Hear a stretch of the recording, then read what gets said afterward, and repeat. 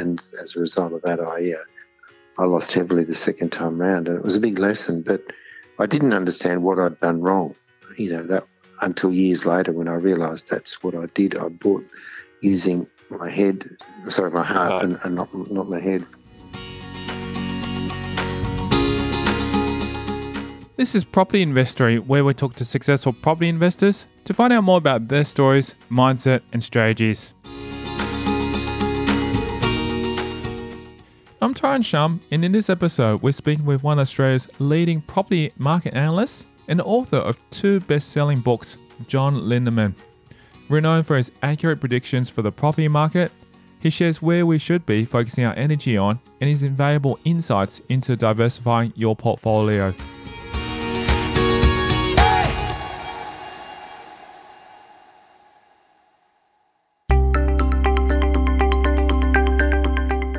Having spent years studying the property market, Lindeman has become known as a property investment analyst. Analysed the fundamentals of the property market over the last 15 years professionally, and come up with a number of systematic approaches to how you can predict whether or not prices are likely to fall or rise in any given area. His predictions for the property market have been very accurate in the past, and we'll talk more about that later on. But first, we find out about his life in Australia and how he spends his time. It's a combination of 2 things. One I do is I prepare. I do lots of presentations around Australia, so I'm constantly preparing information for those. And I also write for a number of property investment magazines and newsletters, so I'm always looking out for new angles and stories of information and interest to investors for those. So that's pretty much what I do most of the time. In terms of research, how much time does that take up for you? Well, luckily I have a team of researchers that I can rely on, so not as much as it used to. We've got about 3 people on our team who are full-time researchers and looking at various markets and providing me with their findings. So it probably takes an hour or 2 a day, but that's quite enough for me to get a good understanding of what's happening anywhere. So basically, the rest of your time is spent analysing the data and then preparing those reports to give into the market? Yeah, and also a lot of it is because of the presentations. A lot of time is spent travelling, and we use that time. I've written 2 books about the property market. I'm in the process of writing another one, and also researching markets by doing on-the-ground research. So if we're in a particular locality, we'll go and have a look at areas that have promise and report back on those. That's really exciting, is you get to see things on the ground as well. Yeah, and I mean it is fun in some cases. You can go to really exciting places that are great to visit, but in other cases, of course, you've got to go to areas that you'd rather not visit at all, but it's all part of the research process. Lindeman further describes the research process, which is based on 3 levels. The first is we look at the dynamics of any market, and by dynamics I mean the causes of change, which are usually it's high population growth, people moving into an area, the availability or need for finance. So, if they're first-time buyers, they need finance, but if they're retirees, obviously they don't need any at all. And then the actual state of the local market, is there a shortage or surplus of the types of properties that are in demand? So that's the first level. And the second level is then looking at the numbers, the number of sales that are occurring, the number of properties listed for sale, how that's changing, rental vacancies and changes in asking prices. There's all sorts of little tricks you can use to really find an area that's got a lot of imminent growth potential or not. And then the third level is to go and have a look, which, as I said, can be fun or it can be rather daunting. But they're the 3 levels of research that we do. Moving on, Lindeman describes the theory behind his personal investment strategies over the years. Many years ago, I would have been an investor who was looking for high growth. I think that property investment is a journey, and you need to start by leveraging as much as you can, buying properties in areas that have got high growth potential and leveraging off that growth. By that I mean borrowing money at, say 5% and getting 20, 30% return on that investment. But then as you go on in life, and I'm not young anymore, there's not much point in doing that. So when you've got sufficient portfolio of properties, you switch them to high cash flow because that's where your income's going to come from. And if you still have growth, it's fine, but you're really only going to leave that to the kids or grandkids anyway. So, cash flow is king when you're approaching retirement. So I understand it's a different phase in your life at this point in time. Are you looking for more high cash flow type of properties to buy, or you're changing your existing properties into high cash flow? Yeah, we're in the process of moving from growth to cash flow. So we've got investment properties in areas that are generating, say, 10% yield, which is really good. Because that's really good. Yeah, so that's the aim. Then when you move from one to the other, you get high yield rather than growth. Okay, well, I would love to dive into this a little bit more. For example, I know within a few other markets on average, and correct me if I'm wrong, aren't we averaging around between 4 to 6%? Yeah, I mean, it's lower in places like Sydney because of the high growth that's occurred. Because rental yield is a combination of rent and price. So, it's the return you're getting on the amount of money you've paid for a property. You can get higher yields, but what you've got to be careful of is that yield is not caused by price falls, but has actually been caused by demand for rental properties. So it's a genuine rent yield caused by rent demand. There are places in Australia and some in Tasmania, for example, like Queenstown and Zeehan, where the rental yield is, where those reports you get that show the highest rental yield suburbs around Australia, they always appear in there. But it's yield caused by the fact that prices have just been plummeting for years, and the median price, say in Queenstown, is now $70,000. So you can buy a house very cheaply, and the yield is high, but no one wants to rent there, so you'll end up with an empty property. Moving on to discuss Lindeman's personal journey, we hear about his early life and family on the east coast of Australia. I grew up in Sydney, and when I was about 20-year-old, I met a girl from Melbourne, and so naturally I had to move to Melbourne at that stage, and then I spent about 15 years living in Melbourne. Oh wow, so you're originally from Sydney, went to Melbourne, and now you're back in Sydney? That's right. And what about the girl you met in Melbourne? What happened there? We had a long and happy marriage, a couple of kids, and then we parted ways about 10 years ago. So, which is fairly common these days. Marriages don't last a lifetime, but no regrets. It was good, and we had 2 kids, and it was a nice experience. But the reason I married at the age of 20 was all the wrong reasons.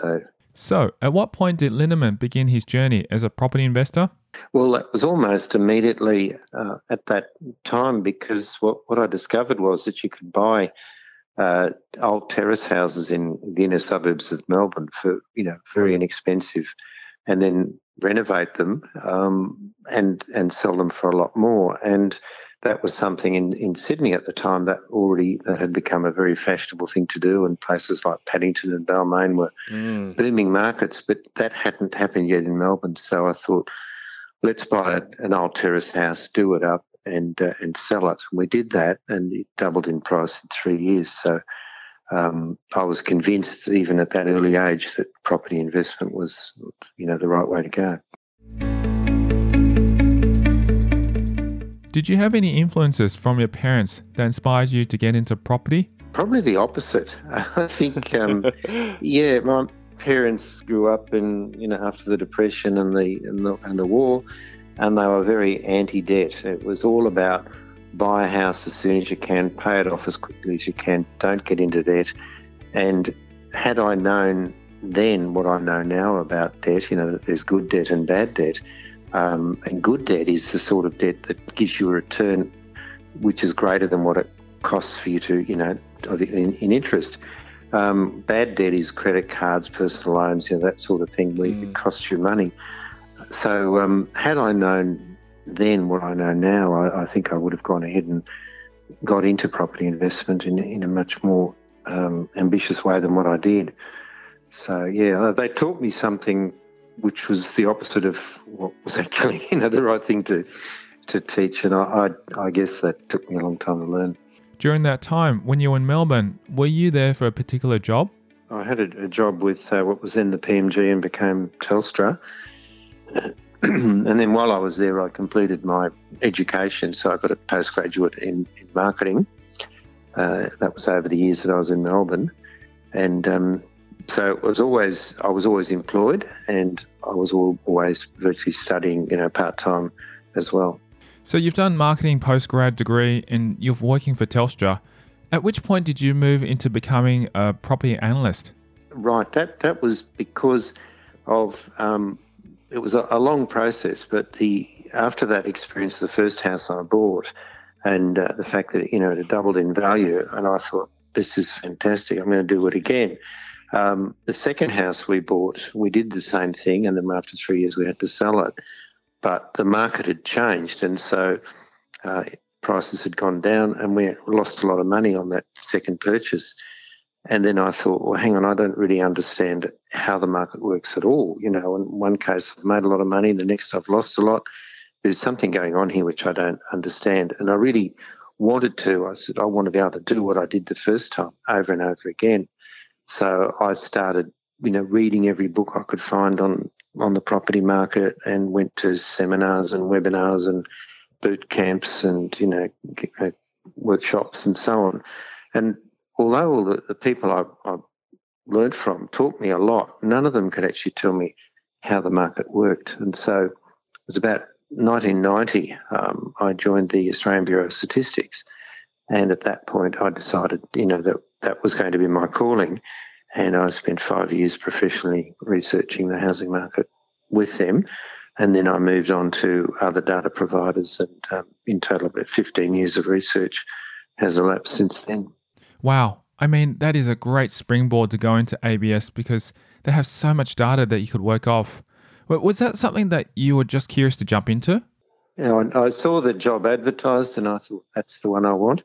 And it was fantastic. And I learned so much, not just about the housing market, but how to analyse change. They have a thing called trend analysis, which is where you look at trends and you can predict what's likely to happen by the way that the trends are going. So I then adapted that to the housing market and said, does it work the same way? And I discovered that it does. And as long as you're looking at the right sets of numbers, you can make fairly accurate predictions as to which way the markets are likely to move.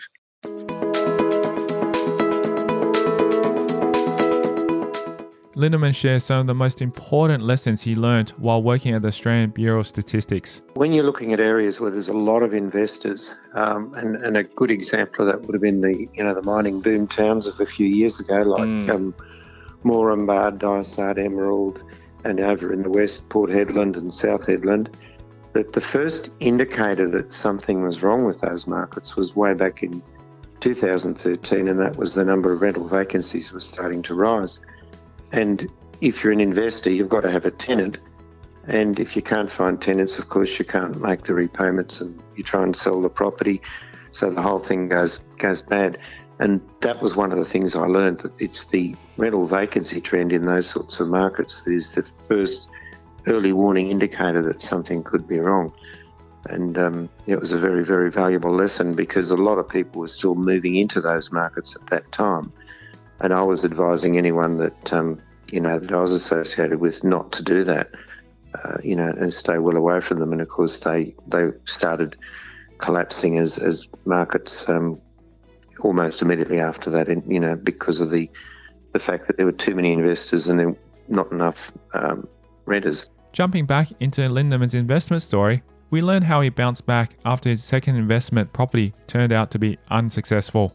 Well, that was when I decided to really spend some time on learning how the market operated, and that took quite a bit of time. I didn't buy any other investment properties during that time because I didn't want to repeat the nasty experience of the second property. So I thought, I'm not going to do this again until I really know what is going on. And then once I'd nutted that, then I started buying investment properties again with great success. I bought a property in Mount Isa in 2011, and that was in the next 2 years the highest performing market in the whole of Queensland.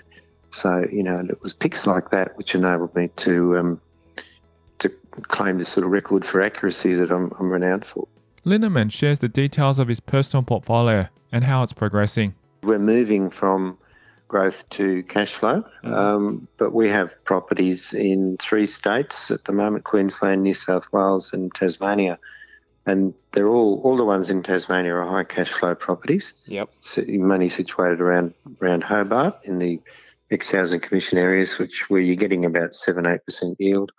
And then ones in New South Wales, in places like Cobar, which is now a mining town, but it's according to our figures, it's got good growth potential, but it's also delivering a very high yield.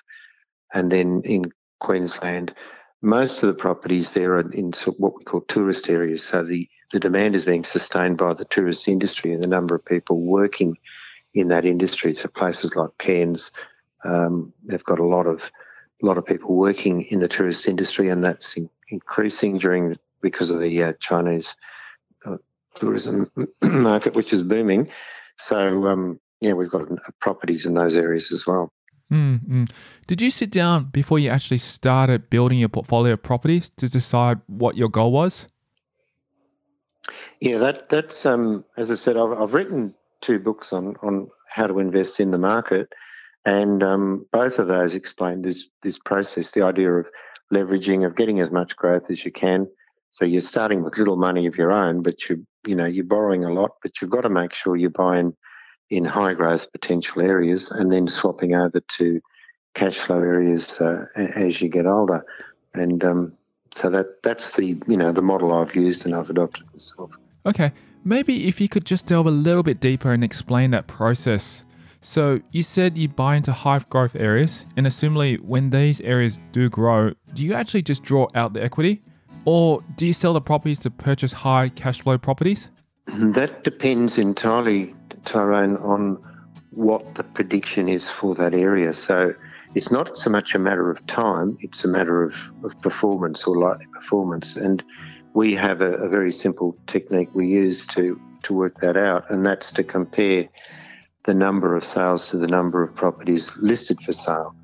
And this information, again, it's very easy to obtain. Number of properties listed for sale, you go to realestate.com or Domain and look it up for any suburb, and it gives you a number. So it says there are 30 or 40 houses for sale. Then you look up in, say, your investment property magazine in the back, that same suburb, and see how many were sold over the last year.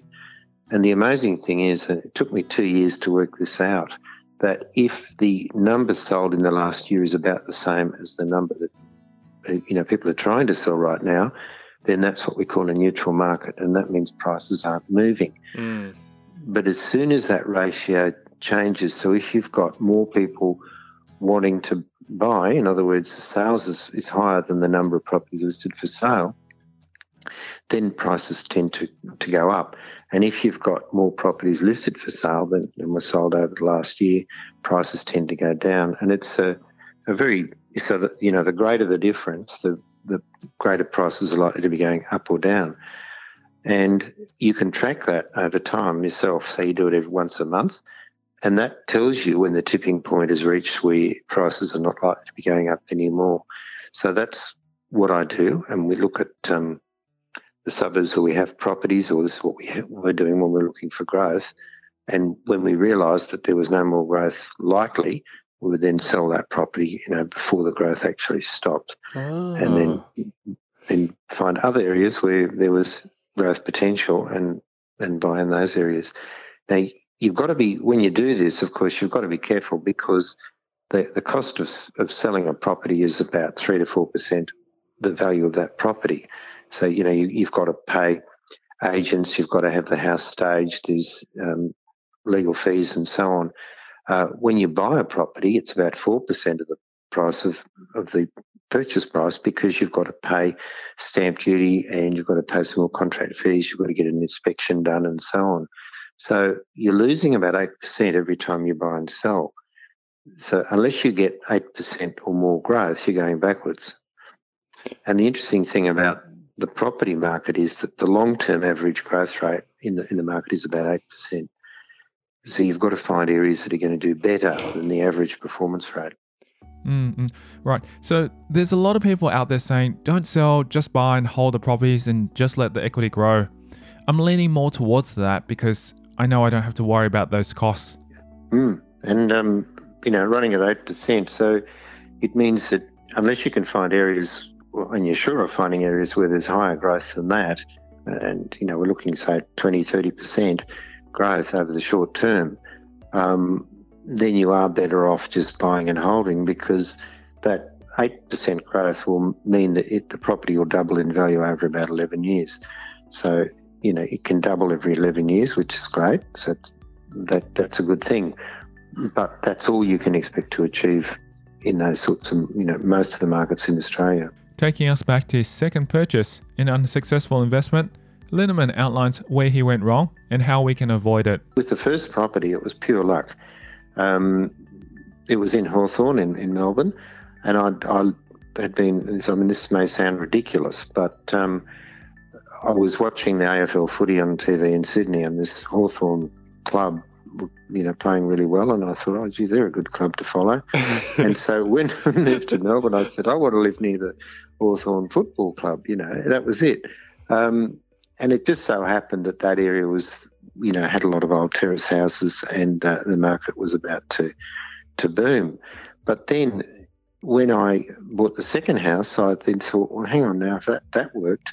But in Sydney, I live near the beach, and I thought, well, it'd be nice to buy a house near the beach in Melbourne.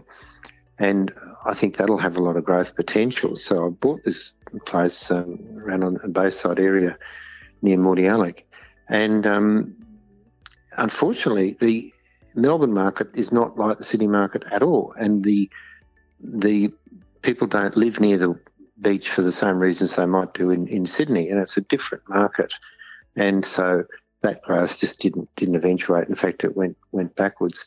And so I was going on all the wrong things. I was buying on emotion, using my heart instead of my head. And as a result of that, I lost heavily the second time round. And it was a big lesson, but I didn't understand what I'd done wrong, that until years later when I realised that's what I did. I bought using my heart and not my head. Just curious, has that market changed since then?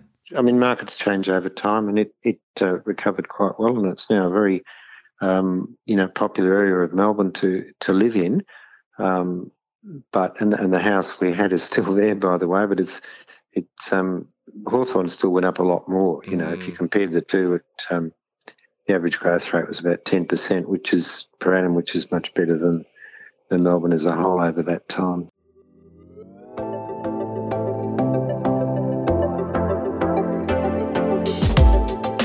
Coming up, Lindeman and I move on to discuss the simple strategies which enable your success. As long as you invest in good areas with growth potential, you've got nothing to worry about, because the property market has always improved over time. It's always gone up. We hear his valuable advice for first-time investors. There's a lot of sharks, wolves in sheep's clothing out there who'll pretend to be on your side.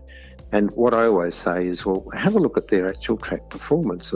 We discuss the latest market movements and what that means for you as an investor. At the moment, you might say the best growth potential areas in Australia are Hobart, Tasmania, the coastal areas where retirees are moving.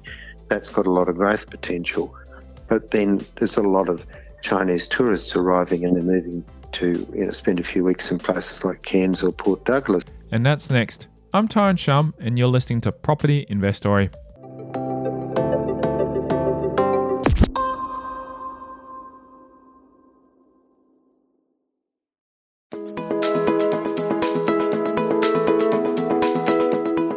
Lindeman and I discussed the rising and falling of the market over the years, and he remembers a time when things became clear to him and everything clicked into place. It was during the global financial crisis, and a number of the major lenders, the big banks, came to us and said, we are concerned because we think that housing prices could fall.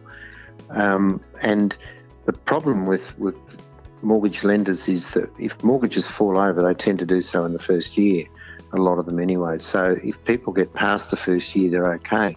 So they were saying, well, can you tell us whether or not housing prices are likely to fall over the next year? And so I started studying the what I call the indicators, or the whole range of indicators like time on market and vendor discount rates and number of listings and average hold times and, all of those things to try and work out if any of these could give you an indication as to whether or not prices were likely to rise or fall in the short term. And that was when I discovered that the two that can tell you that are listings and sales. And that's because the housing market is just like any other commodity. It obeys exactly the same rules. So it's like you go to an apple shop and there's hardly any apples, the price is going to be high. But if there's heaps because nobody wants them, they knock the price right down. And so it's the same with housing. If the demand is high, then prices go up, and if it's higher than the supply, they'll go up even more. But if there's too many people trying to sell and not enough wanting to buy, then of course prices will go the other way. And that was the aha moment where I realised that you can predict the future by using those two sets of numbers. Yeah, it's like reading into a crystal ball because it helps you determine where to buy and where to invest. So tell me a little bit more about why markets do change. Well, it's for that simple reason, supply and demand. So if you've got a mining town and the mine closes and people leave, nobody wants to live there, then the supply is suddenly going to be much higher than the demand and prices will fall. Whereas if you live in a market where people want to buy properties for whatever reason, and there's a shortage of them, then prices will go up. So it's the only complication is the fact that you've got two types of markets, rental markets and owner-occupier markets. But as long as you're aware of which one you're operating in, then you can use things like the rental vacancies in markets where there's a lot of investors and renters, and you can use the sales and listings in all markets, because that'll give you a really good indication as to what the immediate future holds. Great. Let's take an example such as the Sydney market. Say in the last 10 years or so, we hadn't seen much growth up until about 2011 to 2012. I think that's when it actually started seeing prices just double. I'm always curious, why was the demand driven up so much? They doubled between 2000 and 2002. Yep. The growth stopped in 2003, went backwards slightly. Yes. And then nothing for 10 years until late 2012, they started going up again. And the very first part of Sydney where that occurred was around the Blacktown area. And we picked that up. We suddenly saw, hang on, the number of properties on the market is dropping dramatically here. And it's getting to, that ratio is starting to get to the point where prices are going to start going up. And so we predicted that not a boom, but the prices would go up in Sydney. And people laughed at us, and said, well, that's ridiculous. They haven't gone up for 10 years. And I said, well, this is how the market works. And this is, in answer to your question, it doesn't go up regularly. When you look at that 8% average growth, there are long periods of time where there's no growth, and then suddenly it shoots up and doubles in a few years, and then you get a long period of time with no growth again. So when you look at what Sydney's done over the last 10 years, that growth rate is right on 8%. Melbourne's about the same. So both these markets are actually now performing at the long-term growth rate. So they're not housing bubbles or anything to worry about, unless, of course, the growth keeps on going. Then I think I'd be getting a bit worried. But right now they're right where they should be based on the long-term performance. I guess you could sort of predict that market by saying, look, we won't be investing for 10 years. Wait till it gets to that point where you compare the listings and sales. And at that point, you could probably jump in because there's still like 2 or 3 years run to be able to ride that growth. Exactly. That's now when after Sydney, boomed and Melbourne sort of boomed, and a lot of experts started saying, oh, Brisbane will be next because it always follows Sydney and Melbourne. And I said, no, it won't be next because that ratio of demand to supply is not there. There's not enough demand and there's too much supply. And we had a situation in Brisbane where all the construction workers from the mining towns were moving back to Brisbane and building houses everywhere. So all the outskirts of Brisbane, there's new housing developments, and that was having a down effect on on prices because there were just too many being built. So I said, I don't think that Brisbane's going to be the next boom city at all. And then people said, well, what do you think it'll be? And I looked at Hobart and I said, I think it'll be Hobart, because that demand there was rising dramatically because of the fact the prices were very cheap, rents were high, and a lot of people were retiring there, investors were moving in, and of course, Hobart's been the second best performer over the last year. So, that prediction came true. But when Brisbane goes, it'll be when people least expect it. They'll give up on Brisbane, and then suddenly, when that ratio moves, suddenly then Brisbane could be the next booming city. Lindeman shares some interesting insights around the Brisbane market, despite the media predicting the opposite. So, what's got him excited about the market? Well, I think that what excites me is that there's always areas of potential. People say, oh, we can't afford to invest in Sydney, or we can't afford to invest in Melbourne, it's too dear. And I say, but there's always then when there's growth in one area, it produces the opportunity for growth in others. And a good example of that is what we call the ripple effect, where that high growth in Sydney is now moving outwards. People, over 50 are selling their homes because they've doubled in price in the last few years. And then they're moving up the coast or down the coast and buying properties for a quarter of that price and using the rest as a sort of a piggy bank for the future. So that excites me because I see a lot of growth occurring right now in areas north and south of Sydney, and I think that'll continue for some years. So there's a lot of opportunity, and people shouldn't say, well, I can't afford to invest in Sydney. My view is, well, don't, because you don't want to invest in a city that's already had 3 years of growth. Go to an area where there hasn't been any, but there's potential for that growth to occur. In the ever-adapting world of property, things can get pretty challenging.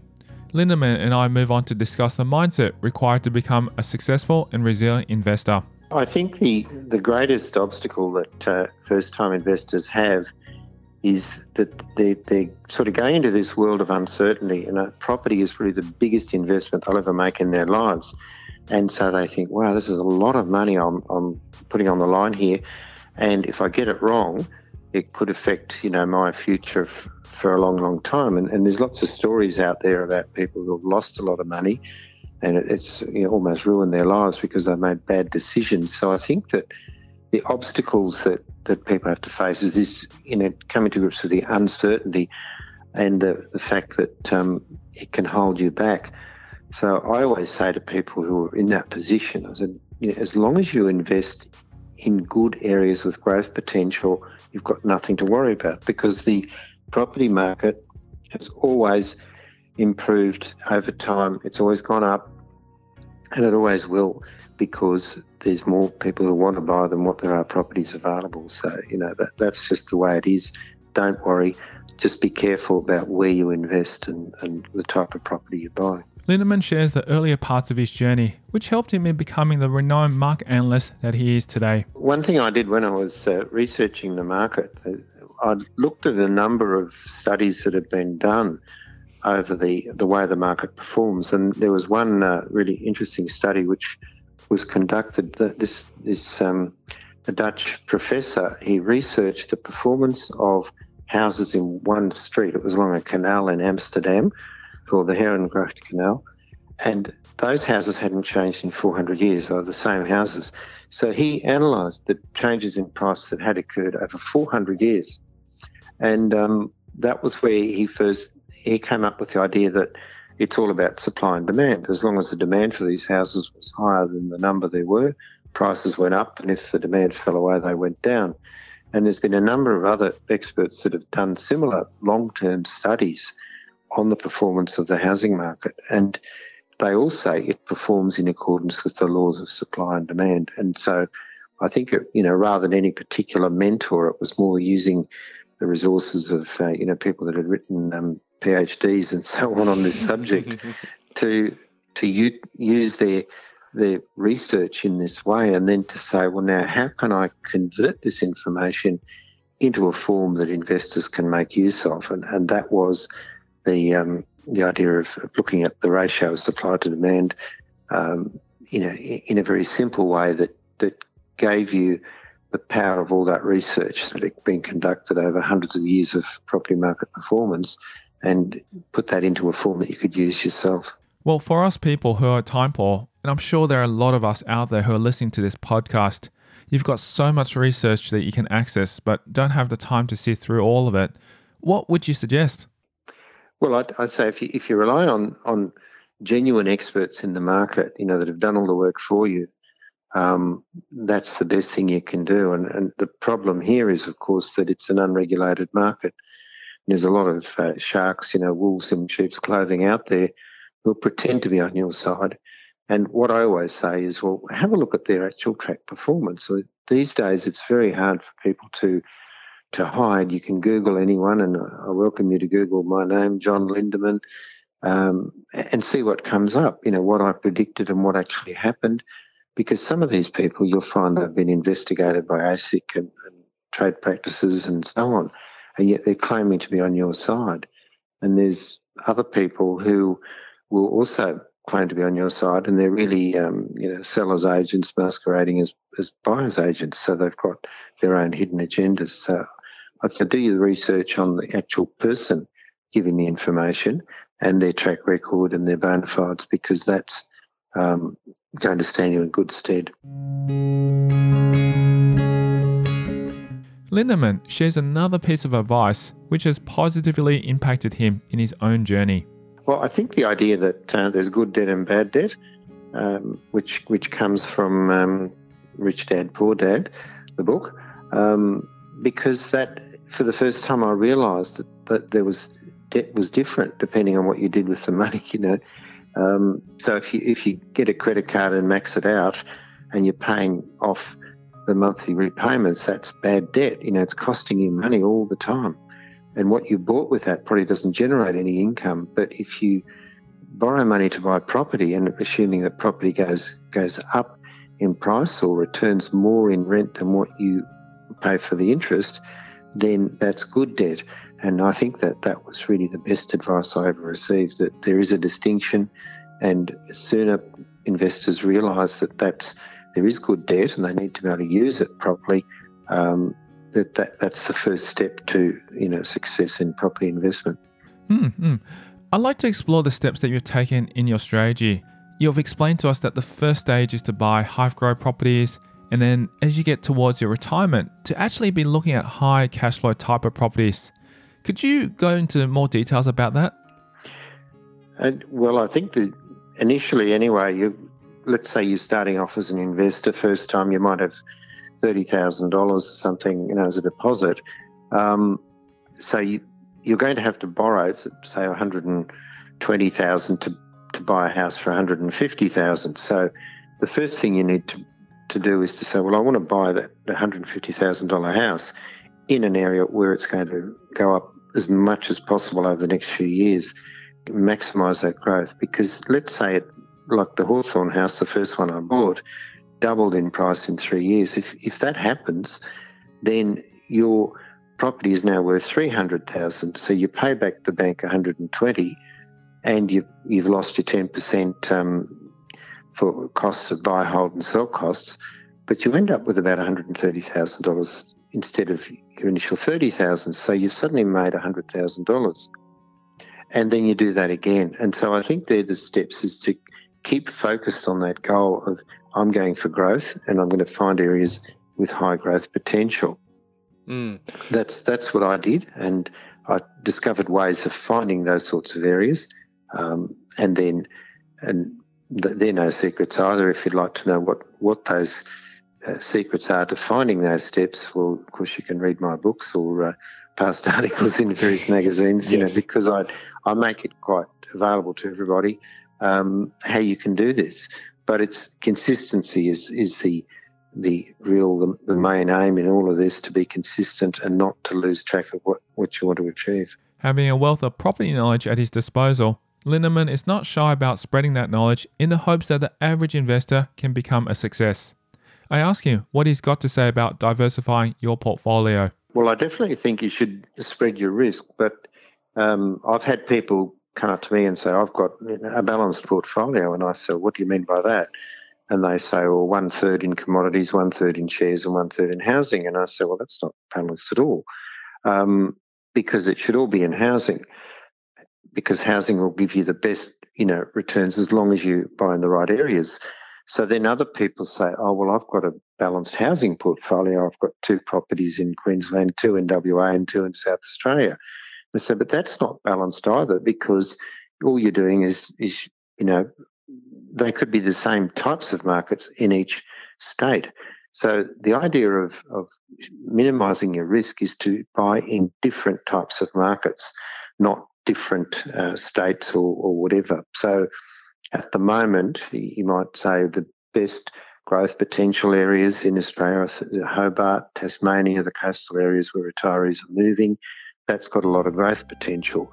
But then there's a lot of Chinese tourists arriving and they're moving to spend a few weeks in places like Cairns or Port Douglas. So you think, well, I could buy a property there and then do very well out of that as well, or say the Whitsundays, or even the Gold Coast in certain parts. So depending on the type of market, you're going to get a good result. So these are the way in which I say you should minimise the risk, is by going for areas where the growth is coming from a particular type of buyer, and then if one doesn't work, the other will, but it could well be that they'll both go and one's not going to cancel out the other. So you could say in Sydney that probably would be different markets. You can say invest in the retirement market, another could be student accommodation and so forth. Is that what you mean? There's actually probably about 6 different markets in any city. And if you look at the rental market, you'll find there's the young people that leave home for the first time and they set up as singles, couples or group households. They rent, and they'll live in certain inner urban areas in new apartments, so you get high rent demand for those. Then you've got overseas arrivals who need to rent for a couple of years, and they'll go out to the more cost affordable areas where there's work and public transport, like Burwood and Strathfield and Parramatta. So different market again. And then you've got what I call opportunity seeker renters, which are your students in capital cities who'll live near universities. And you've got out of Sydney whole towns like Armidale's a good example, where 25% of the people living in Armidale either work in education or are students themselves. And so the rent demand, generated by that is huge. So there's those rental markets, and then the owner-occupier markets, you've got first-time buyers, you've got upgraders, and then you've got retirees. So looking at which areas has got the most potential for one or more of those types of buyers or renters is going to get you the best results.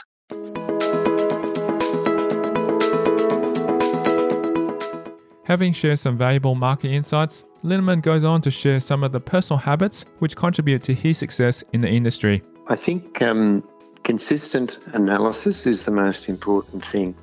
So even for existing properties, keeping track of those, the number of listings, the number of sales, rental vacancies, what are prices doing, what are the neighbouring areas doing, those, habits in continuing to do that are essential. And there are many, many investors who will buy a property and they just sort of, let it go and just not worry about it. And then suddenly they'll say, I should have sold a year ago. Prices have plummeted, it's too late, because they weren't tracking those trends. And so that's I think is the most important habit, is to be consistent and maintain an ethic. It says every Saturday morning for half an hour, I'll just track how my properties are going or areas that I'm interested in, so I know where I'm going to buy next. And I think that's a large part of anyone's success. Hoping that we might benefit from his research, Lindeman suggests that anyone listening should read his books. My first book was published by Wiley's in 2011. It was called Mastering the Australian Housing Market, and you can buy that as an ebook or online. It's no longer in print, but the second book, which is called Unlocking the Property Market, was published by Wiley's last year, and that's still available in bookstores, or you can buy that online as well. So they're the two books that summarise all of the methodologies and principles that I've been able to sort of discuss with you in the course of these interviews. And what they do is they explain exactly how you can go about doing the things that I did and I've learnt will give you the best possible results. You definitely walk your talk. In general, they've been very, very accurate. We've had a lot of people, I won't say that every prediction has resulted in a doubling in prices, but we've had situations. We've predicted hay, which is in southern New South Wales as a boom area. Prices doubled in 9 months there. And another one was Berry in South Australia, where we said the drought's over and prices are going to escalate, and we had people buying properties there which doubled in just over a year. So it is possible, and the book will help you, or the books will help you find those areas. And how does it apply when time passes, because information becomes outdated? Unlocking the Property Market was only published last year. Mm-hmm. So it's not 5 or 6 years old. It's quite recent. And it's a lot of that information is updated information from what was in the earlier book.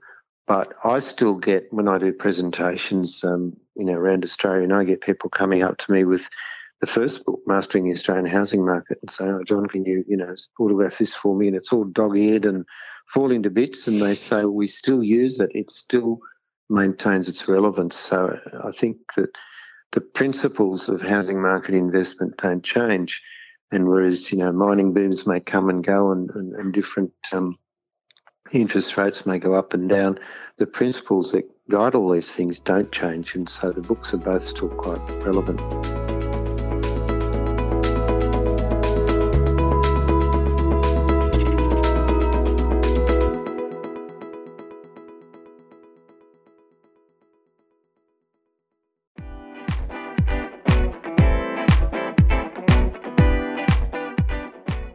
Thank you to John Lindeman, our guest on this episode of Property Investory.